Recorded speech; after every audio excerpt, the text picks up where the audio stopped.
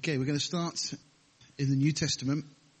If you want to be turning, first of all, to 1 Corinthians chapter 10. As I said, Adrian kind of really summed up what he shared earlier, what I really feel the Lord's kind of laid on my heart. Sometimes it's good when we kind of break from that way we do things most of the time. We never want to get stuck in a rut. And, we are hugely blessed to be able to teach expositionally, verse by verse through Scripture, and we're going to continue to do that. But sometimes I think the Lord has something specific to say at a season, and that may need a different type of study. And I really feel that what we'll do for the next, certainly 2 weeks, is just break from the verse by verse studies. And for one of the working title this morning the title is A Warning to the Body. Next week, I want to come back with something else, which will loosely term an exhortation to the body, a word of encouragement and so on. But it's no secret that a number of people in the fellowship are struggling at the moment. Health issues, various mental problems, and so on.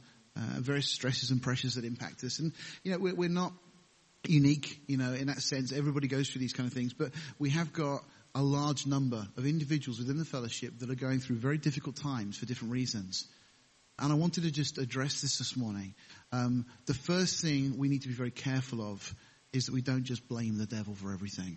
The devil gets a lot of credit for a lot of things, and sometimes it's nothing to do with the devil. The New Zealand evangelist Barry Smith, when we were younger, I remember him talking, and he said that a truck's driving along the road, a nail falls off the back of the truck, a car then goes over the nail. Whose fault was that?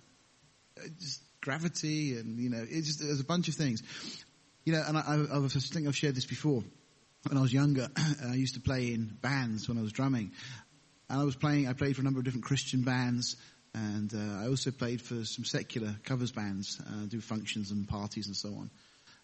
And, if we were struggling getting equipment set up, if we were having problems, the Christian band we would stop, we'd go into a kind of huddle and we'd pray and we'd cast out the demons and we'd do all this kind of stuff. The secular band, we'd just go and get another lead. It kind of highlights the thing that sometimes we just blame the devil for everything, and actually it's not. And it may be that a number of the things that we're going through individually, it could just be time of the year, there's a lot of germs going around, colds, bugs and other things, and it could be other factors. However, we need to also be mindful that there is always a spiritual component to our lives, because we are spiritual beings. We are dwelling in a physical body for now, but of course we are spiritual, and we're spiritual creations in that sense. So, first of all, let's just look at a verse in 1 Corinthians chapter 10, which is kind of insightful in itself, what it tells us. It's verse 16 and 17, actually, the verses I want to look at. Paul speaking of the communion. So 1 Corinthians chapter 10, verse 16, it says, "The cup of blessing which we bless, is it not the communion of the blood of Christ? And the bread which we break, is it not the communion of the body of Christ?" And then Paul adds this and says, "For we, being many, are one bread and one body. For we are all partakers of that one bread." Paul makes the point that we are one body as a group of believers. Now, in one sense, that's the whole church, the church, universal. But in another sense, it also applies to each local and individual congregation. And there's a number of ways we can see this through Scripture. If you just turn to the next chapter, 11:29. It's a passage of Scripture we often use when we celebrate communion together. In verse 29, it says, "For he that eats and drinks unworthily eats and drinks damnation to himself, not discerning the Lord's body." Now, it's speaking of our attitude of heart and mind when we celebrate communion. It says very clearly, in verse 28, that a man should examine himself. And that's really the purpose of what I want to do here this morning, just to give us an opportunity to examine ourselves, because there is a consequence very clearly implied in verse 29. And notice that it's not discerning the Lord's body. Somebody who's eating and drinking, somebody who's celebrating communion, being part of the body of Christ, who is doing so in a state of sin, or unconfessed sin, being unrepentant, or whatever is the circumstance, but unworthily is the title that we've given here in the text. We're told eats and drinks damnation to himself. And notice, not discerning the Lord's body. What is the Lord's body? It's you and I. Not understanding that we are part of a greater whole than ourselves. It's not just us. Turn, if you will, back to the Old Testament, to Leviticus, chapter 19. And we're going to look at the first 2 verses of that chapter. Now, this is something that's reiterated a number of times through the Torah that God says to the children of Israel.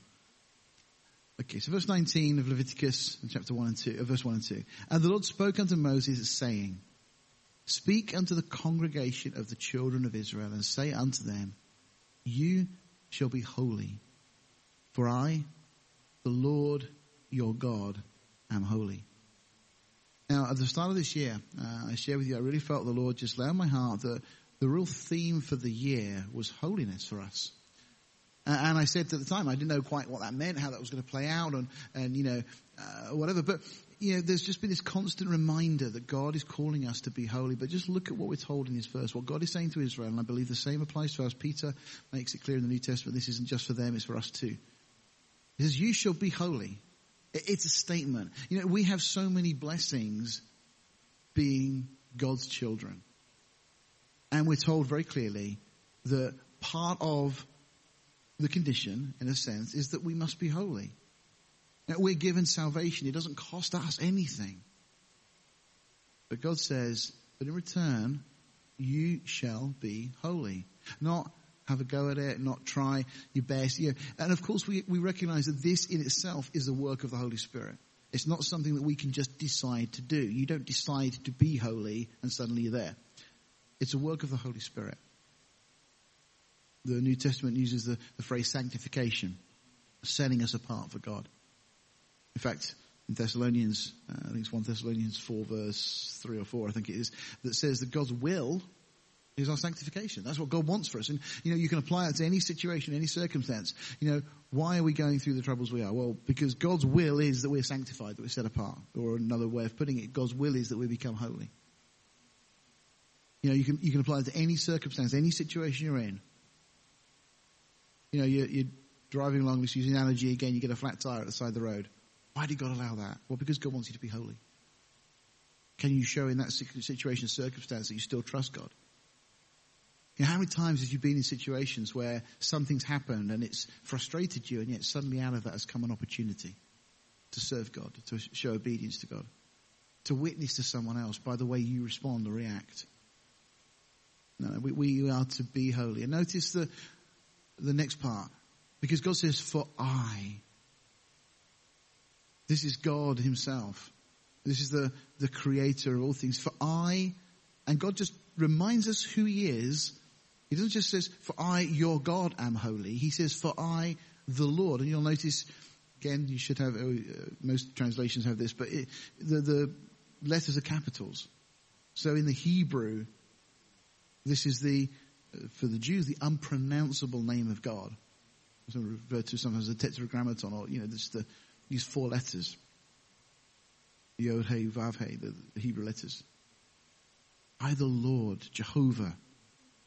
This is the God who created all things, who sustains all things. This is the God that spoke to Moses on top of Sinai. This is the God that led the children of Israel across the Red Sea, that was with Daniel in the lion's den, that sustained and helped David through those years in the wilderness, and so on and so on. This is the God. It says, for I, the Lord, your God. And God reminds us that he is not just who he is the great I am. He was there before the beginning began. God is outside of time. God sees the end from the beginning. He's totally outside of our small way of thinking. God sees everything. He's the Lord. And he says, your God. Because that's also a statement that we need to understand, that we can have many things that we can call gods.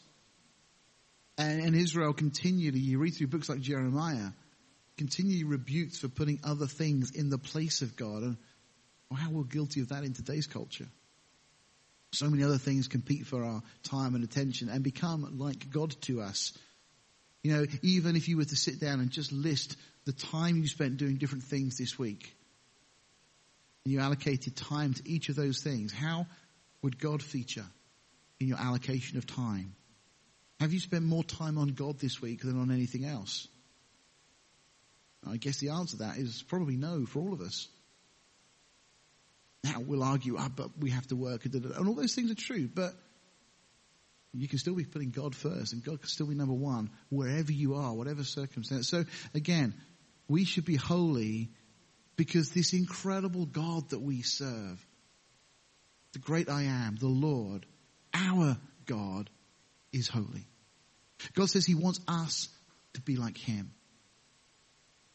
Okay, let's turn to a few pages further on to the book of Joshua. And we're going to jump in at chapter 6, verse 15. Joshua chapter 6, verse 15. So the scenario is that the background to this, that the children of Israel have left Egypt. They spent 2 years camped at Sinai. They're 38 years wandering. Of course, they could have gone into the promised land earlier. Joshua and Caleb wanted to go in, and the other 10 said, no, there's giants there, there's problems, we can't overcome them, we won't get victory. And Joshua and Caleb said, well, God will be with us. But no, they spent 38 years wandering until that generation died out, and now they're ready to cross over. In fact, they've just crossed over the Jordan, and they're about to go and now take this incredible fortified city of Jericho. Interestingly, I've just been reading the new book by Bill Cooper on the authenticity of Joshua. And he highlights a number of letters that were written amongst the inhabitants of Canaan to each other, saying, we are really scared, please send help to us. Interestingly, there's no letter from Jericho that's on any of the ancient documents that they found. Which is interesting because Jericho was the first one to be taken. And they probably thought, we're fine, we're safe, we've got these big strong walls. But as soon as Jericho falls, all the other cities start panicking. Very interesting. It's a real corroboration of everything we read in Scripture. But let's pick up verse 15 then. So you read, and it came to pass on the seventh day, they've been marching around the city once each day in silence, that they rose early about the dawning of the day and compassed the city after the same manner 7 times. Only on that day they compassed the city 7 times. So they've gone around once every day, but this day they're going to now go through around actually 7 times in one day. And the inhabitants were looking over the walls thinking, you're mad, why are you doing this? This is not going to win a battle like this. But verse 16, it came to pass at the 7th time that when the priests blew with the trumpets, Joshua said unto the people, shout, for the Lord has given you the city, and the city shall be accursed, even it, notice this, and all that are therein. To the Lord, only Rahab the harlot shall live, she and all that are with her in the house, because she hid the messengers that were sent. So there's one individual, Rahab, who interestingly when you do a study, you see that seemingly she was already wanting to change her life. And she just seems to cry out to God. She gives this opportunity to repent and to seek God, and she does so. She hides these spies that go in first.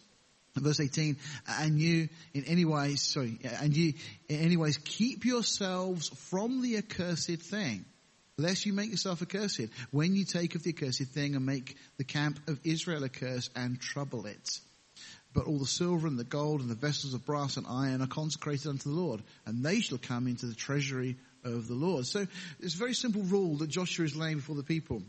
Gold, silver and all this stuff, that's going to be given to God, those precious things. There's going to be an offering, as it were, this for the sanctuary and so on.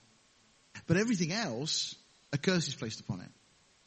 And Joshua makes it very clear, don't touch it. Because if you touch it, you're not only going to cause a problem for yourselves, but the most important thing at the end of verse 18, it says, make the camp of Israel a curse. In other words, if you take of something, and let me just bring it up to our own kind of vernacular, the way we would look at this. If you take something of the world that you're not supposed to take, it's going to cause a problem for the whole camp. Really echoes what we've just looked at already in Corinthians. Let's jump to chapter 7 then. And we read, but the children of Israel committed a trespass in the accursed thing. So, in regard to that which shouldn't have been taken of the world, and of course, Jericho, great example of the world. And it says, for Achan, the son of Camri, the son of Zabdi, the son of Zerah, of the tribe of Judah. Oh, the tribe of Judah. I mean, Judah had already come to the fore as one of the principal tribes of the nation. You know, you'd think they'd know better, they'd learn lessons, but took of the accursed thing. And we read, and the anger of the Lord was kindled against the children of Israel. And then we're just given that a little bit. And then we're just told of one of the next things that happened. It says Joshua sent men from Jericho to Ai, or Ai, whichever you prefer, which is beside Beth Aven on the east side of Bethel. And spoke unto them, saying, go up and view the country. And the men went up and viewed Ai. And they returned to Joshua and said unto him, let not all the people go up, but let about 2,000 or 3,000 men go up and smite Ai. And make not all the people to labour thither, for they are but few. So this is a very confident, a small city. They've just defeated Joshua. They're on cloud 9 in terms of, this feeling good. And there's no need to take the whole army, just take a few. As we read verse 4, they went up thither of the people, about 3,000 men, and they fled before the men of Ai. And that wasn't what they were expecting. And the men of Ai smote them, about 36 men. So, interesting. Always these numbers, if you look at that. There's all multiples of 6. Interesting when man is always involved. For they chased them from before the gate, even unto Shebarim, and smote them in the going down, wherefore the hearts of the people melted and became as water. Suddenly all their confidence is gone. You see, the danger of having a victory or having a great time, a time of blessing and prosperity, is that you start to think, well, look what we've done. A great example of that with Nebuchadnezzar, when he looks around and he sees everything and how wonderful Babylon was, and his heart is lifted up, and he look what I have achieved. And as a result of that, in Daniel chapter 4, we read that God then subjected him to 7 years going out and eating grass like an animal, just being completely humbled. But here the people, after this great Jericho victory, are suddenly now really fearful. And verse 6 says, and Joshua rent his clothes and fell to the earth upon his face before the ark of the Lord. Well, praise God for people like Joshua who know where to go. You see, the ark, recognize what the ark represents, because what was in the ark was the word of God. It was God's law that had been written on these tablets of stone. Effectively, it's the word of God. And he bows himself. He comes and humbles himself before the face of the ark of the Lord. And notice, until the eventide, he and the elders of Israel, and put dust upon their heads. And Joshua said, alas, O Lord God, wherefore hast thou at all brought this people over Jordan to deliver us into the hand of the Amorites to destroy us? Would to God that we'd been content to dwell on the other side of Jordan. I mean, there they'd had great victories. They defeated Og, king of Bashan, and all these other great people that are there, these giant tribes on the other side of Jordan. Now they've crossed over. Yes, they've just defeated Jericho, but this victory at Ai was crushing for them. Oh Lord, what shall I say when Israel turns their backs before their enemies? As Joshua is now concerned, people are just going to get so discouraged, they're not going to want to fight at all. For the Canaanites and all the inhabitants of the land shall hear of it, and shall environ us around and cut off our name from the earth. And what wilt thou do unto thy great name? So you notice Joshua's heart. He's concerned about God's reputation. He's not just looking out for himself. He's not, what will people think of me as a leader? No, he's thinking about God's name. And the Lord said unto Joshua, I love this. Get thee up. Wherefore thou liest upon thy face. Come on, stand up. Come on, put yourself together. And Israel, it says, Israel has sinned. Seemingly that hadn't occurred to Joshua.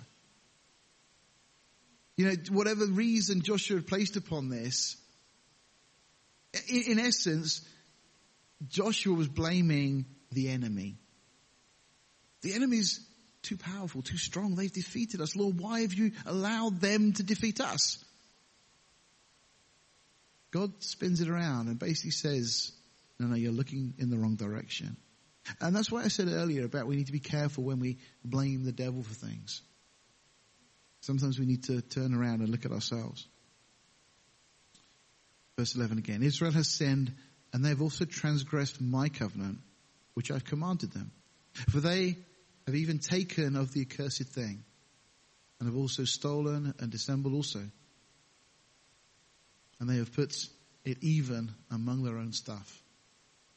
Therefore the children of Israel could not stand before their enemies, but turned their backs before their enemies because they were accursed. Neither will I be with you anymore, except you destroy the accursed thing from among you. What a statement. God says to Joshua, I'm not going to be with you anymore. I'm not going to grant you any more victories until you deal with this problem. Up, sanctify the people and say, sanctify yourself against tomorrow.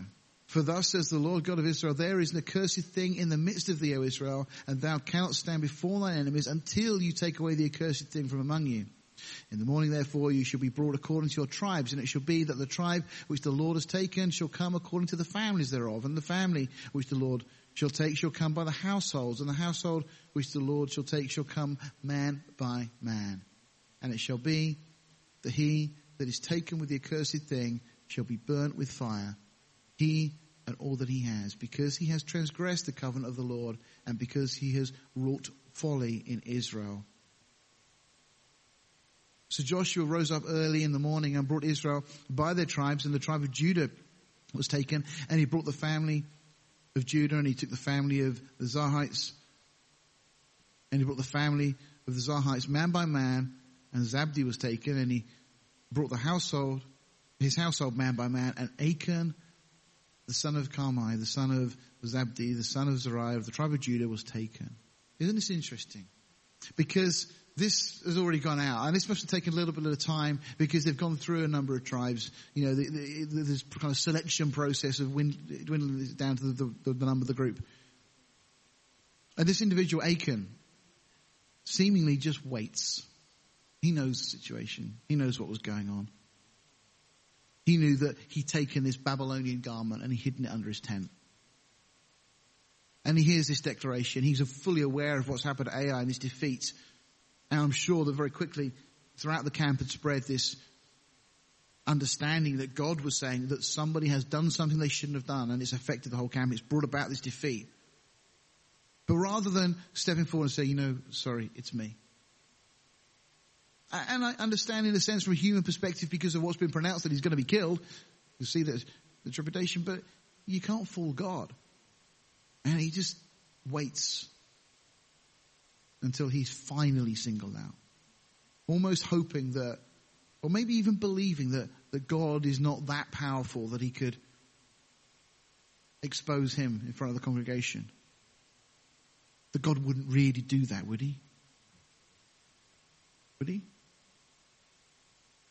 And Joshua said unto Achan, my son, give, I pray thee, glory to the Lord God of Israel, and make confession unto him, and tell me now what thou hast done. Hide it not from me. And Achan answered Joshua, said, indeed, I have sinned against the Lord. Notice this, the Lord God of Israel. Notice again the capitals. He recognizes who God is, and yet has still done this thing. This isn't somebody who's just an ignorant sinner.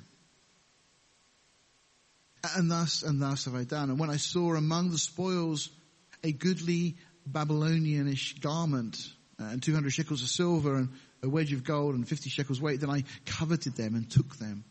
And behold, they are hid in the earth in the midst of my tent, and the silver under it. Interesting, isn't it? That we're told here that it's not just the garment, but the gold. What was supposed to have happened to the garment? Well, that was accursed. They should have been left. What should have happened to the silver and the gold? Well, that should have been given to the Lord. So he's done two things here. He's taken something of the world that should never have taken. But he's also not given to God what he should have given to God.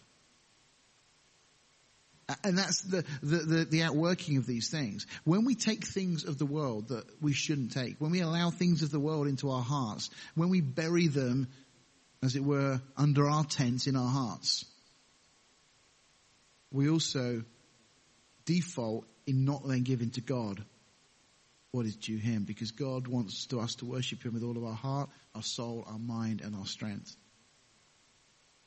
Verse 22, so Joshua sent messages, and they ran unto the tent, and behold, it was hid in his tent, and the silver under it.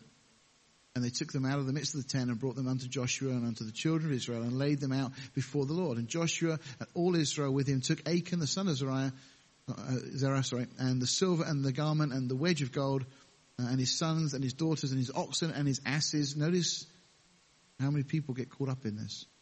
And his sheep, his tent, and all that he had, and they brought them unto the valley of Achor. And Joshua said, why hast thou troubled us? You see, Achan's response to that, probably, if we'd have had opportunity to hear his defense, would have been, well, I really didn't think it was going to matter. You know, the fact that I did this or I allowed that into my life, the fact that I thought those things, or that I looked at those things, or that I buried those emotions in my heart, I didn't think it was going to cause a problem because nobody saw it. And it was hidden under my tent. Nobody knew it was there. We're told the second part of verse 25. And all Israel stoned him with stones. And notice, and burned them. His family get caught up in this as well. With fire. After they had stoned them with stones.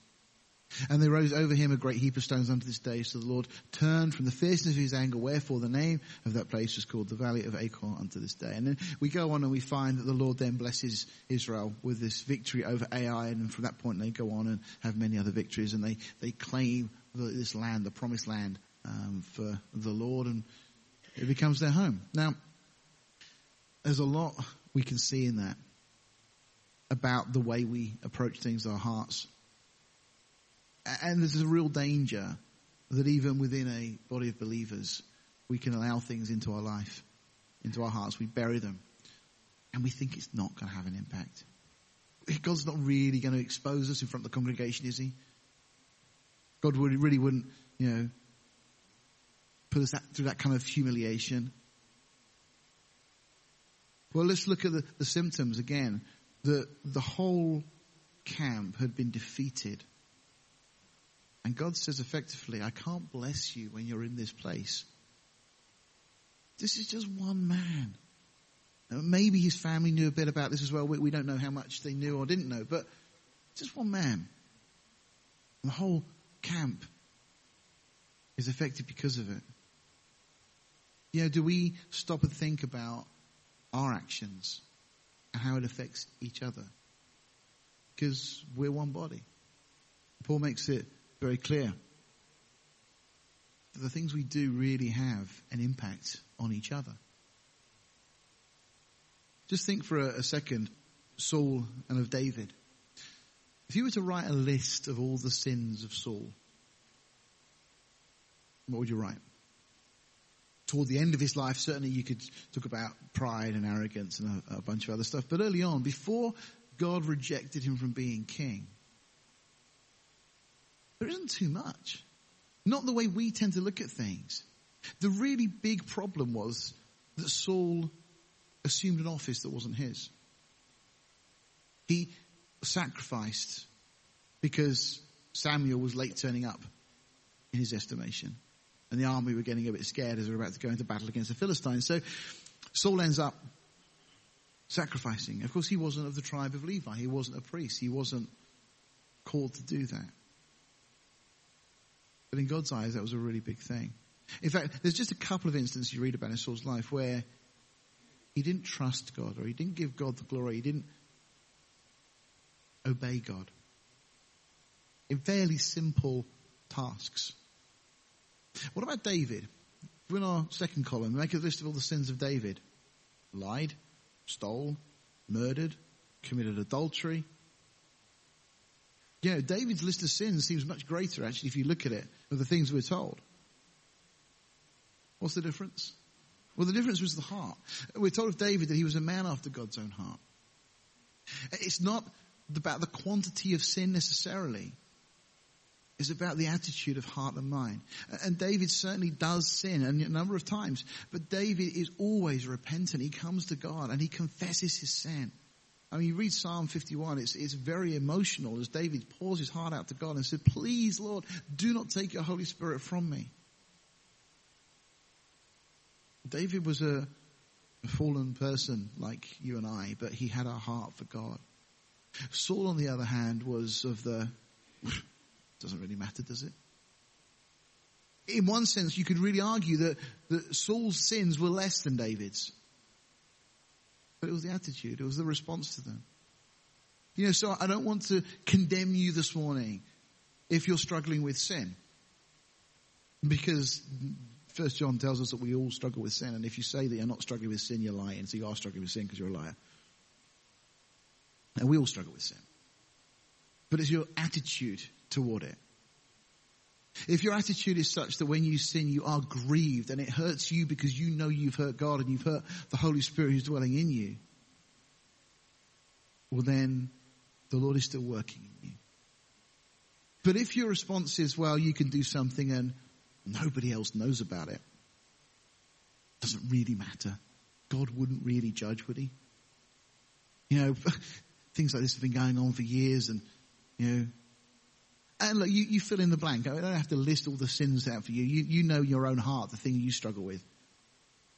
And it could be, something emotional. It could be an attitude. It could be actions. It could be something you do, something you look at, something you watch, places you go, people you spend time with. All sorts of things, whatever. You know in your own heart, the Holy Spirit will convict you. I don't need to do that, But if your attitude to those things, it doesn't matter, well then you're in the camp of Saul. And that is a problem, because Psalm 66 verse 18, you can mark it if you want to, but it simply says that if I regard iniquity in my heart, the Lord will not hear. And I've said this a number of times. It's not because God doesn't want to hear you when you pray, but it's very simply that if you are regarding iniquity, if there's things in your life that you are not prepared to acknowledge and admit is sin, God simply says, effectively, I cannot open the gate of heaven and let you come into my presence, because there is nothing unholy that can come before the throne of God. Even people like Isaiah, with no particular sin that he was aware of, standing before the throne, is suddenly aware of his own iniquity. Even if we weren't sinning and we're before the throne, we suddenly are aware of our own fallen state. But God says that you cannot, with unconfessed sin, come into his presence. But are you aware of the impact that this has on a congregation? Because you're also preventing the rest of the congregation from doing the same. Because the Lord looks at us as one body. I just want to read to you something of Oswald Chambers. Oswald Chambers says, the battle is lost or won in the secret places of the will before God, never first in the external world. The Spirit of God apprehends me, and I am obliged to get alone with God and fight the battle out before him. Until this is done, I lose every time. The battle may take 1 minute or a year. That will depend upon me, not on God. But it must be wrestled out alone before God, and I must resolutely go through the hell of a renunciation before him. Nothing has any power over the man who has fought out the battle before God and won there. If I say, I will wait till I get into the circumstances and then put God to the test, I shall find that I cannot. I must get the thing settled between myself and God in the secret places of my soul where no stranger intermeddles, and then I can go forth with the certainty that the battle is won. Lose it there, and calamity and disaster and upset are as sure as God's decree. The reason the battle is not won is because I try to win it in the external world first. Get alone with God, fight it out before him. Settle the matter there once and for all. In dealing with other people, the line to take is to push them to initiative of will. That is the way abandonment begins. Every now and again, not often, but sometimes, God brings us to a point of climax. That is the great divide in the life. From that point, we either go towards a more and more dilatory and useless type of Christian life, or we become more and more ablaze for the glory of God, my utmost for his highest. You see, a lot of us put a great deal of effort into the external side of things, the external battle. We learn how to present ourselves to other Christians, particularly. And we can look great on the surface, that we can seem like things are really going well with us. But as Oswald Ayre is highlighting, the real battle is when we're alone with God, when nobody else sees what's going on. That's the real test. And we have some great example in Scripture. Joseph, of course, what a great example. Nobody would have needed to know anything about that situation with him and Potiphar's wife. She would have kept it quiet. But Joseph knew that God knew. And Joseph knew that he couldn't sin against God.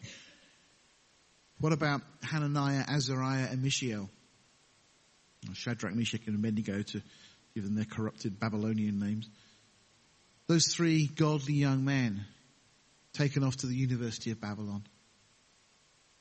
Nobody knew what they were doing. Nobody really cared. They're given all these delicacies and food to eat and whatever else they wanted. But they determined not to be defiled. They suddenly stood out like a sore thumb because they weren't blending in. They could have easily blended in and nobody would have cared. But they knew that God cared. Just turn back to 1 Corinthians chapter 12 as we close. 1 Corinthians chapter 12 verse 26.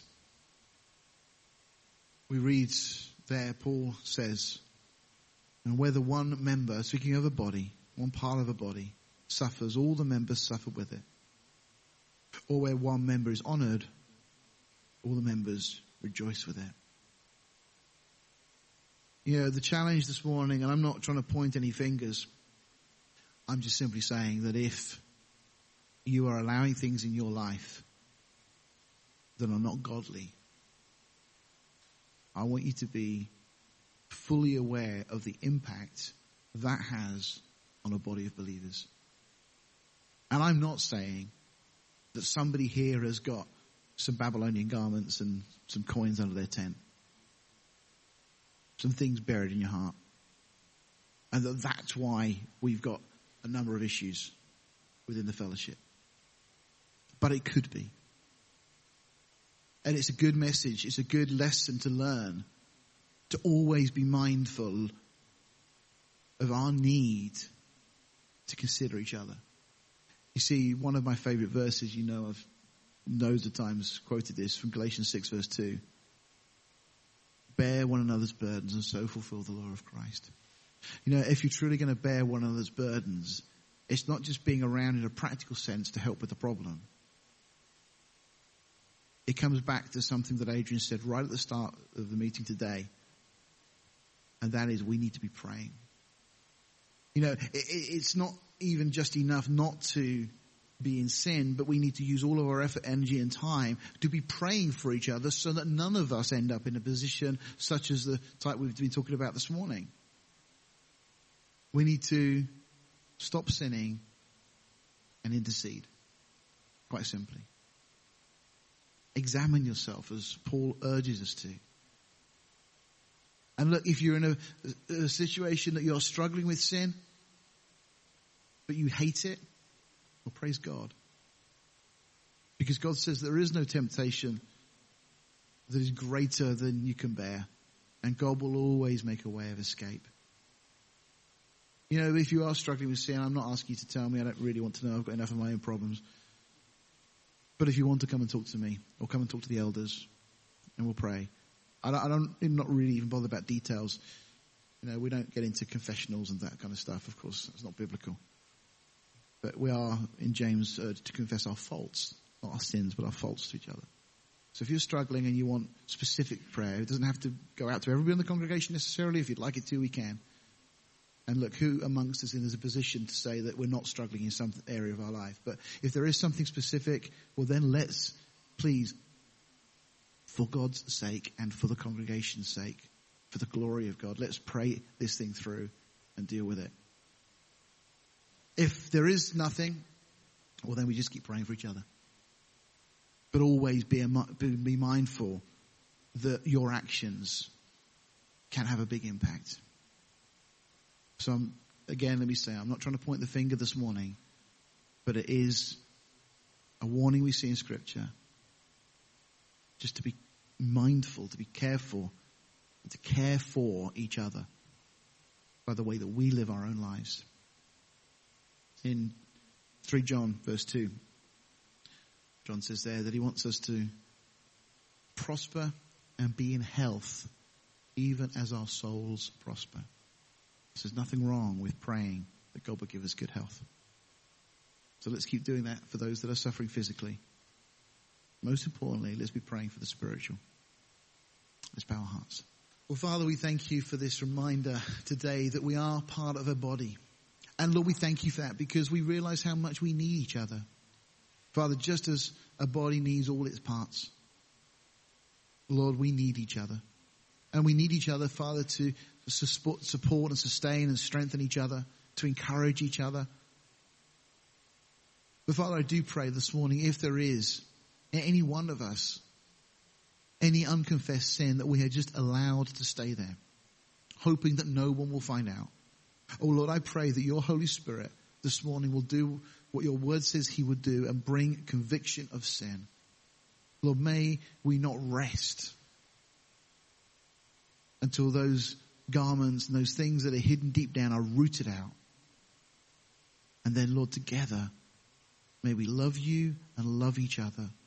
May we serve each other by praying for each other, by uplifting each other, by, Lord, standing in the gap and praying for each other. We ask all these things in Jesus' precious name. Amen. Okay, next week we'll carry on this same kind of theme, and we'll bring kind of an exhortation, encouragement to the body. So there's some things we shouldn't do. Next week we'll look at some things we should do in a positive sense. May God bless you. Let's have some fellowship together over teas and coffees.